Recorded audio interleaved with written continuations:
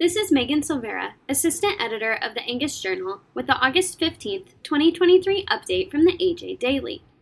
Today's update contains a story about harvesting corn for silage, an opportunity for graduate students to apply for the WD Farr Scholarship Program, an announcement from RCAF USA about topics of discussion at its upcoming convention and trade show, and a report on trends in food prices. Is that corn crop worth more as silage or grain? Adapted from an article by Aaron Berger and Galen Erickson, University of Nebraska Extension. Ongoing dry and drought conditions in many parts of the state are supporting hay and forage prices as we look toward this fall. Perennial dryland hay production in many parts of Nebraska has been less than average. Forage production on rangeland and pasture in central and eastern Nebraska is, in many situations, significantly less than average. This diminished production is going to result in less fall and winter grazing.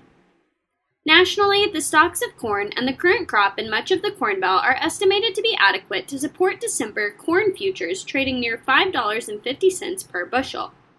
With harvested forage supplies being tight in much of Nebraska, harvesting corn for silage may be a good option this year, especially with fields that are drought-stressed.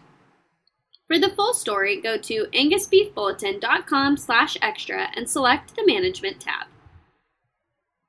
Graduate students encouraged to apply for scholarship to advance beef industry.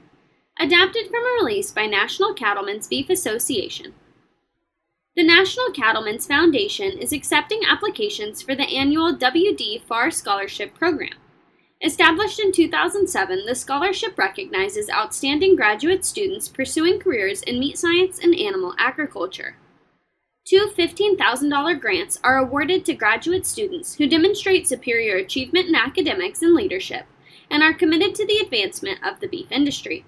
Scholarship recipients recognize that the program not only benefits their work, but also the entire industry. 2022 recipient and Colorado State University graduate student Ashley Schilling said, "This scholarship is giving me the opportunity to holistically investigate some of the greatest challenges and opportunities for future agriculturalists and to expand my knowledge of livestock systems and the innovations that will support future agri-food supply chains." For more information, go to ncba.org. RCAF USA Convention to highlight globalization effort targeting farmers. Adapted from a release by RCAF USA. Among the many critical issues slated for discussion at the 24th Annual RCAF USA Convention and Trade Show, to be hosted August 17th through 18th in Rapid City, South Dakota, is the ongoing globalization effort to control the food supply and those who produce it. To emphasize the importance of this issue, the Ranch Group has invited Dutch farmers advocate and internationally renowned political commentator Eva Vlander-Burek of Amsterdam, Netherlands, to give the keynote address. She is well known worldwide as one of the key voices advocating for farmers and fighting against globalization and the eradication of freedom. RCAF USA Marketing Director Jaden Moreland said, "Vlaardingerbroek's invitation came after she helped incite change in her home country following years of farmer demonstrations against unreasonable environmental policies that would cause many Dutch farmers to go out of business."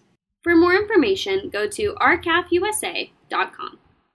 Food prices trends at grocery stores, food service, and for major proteins.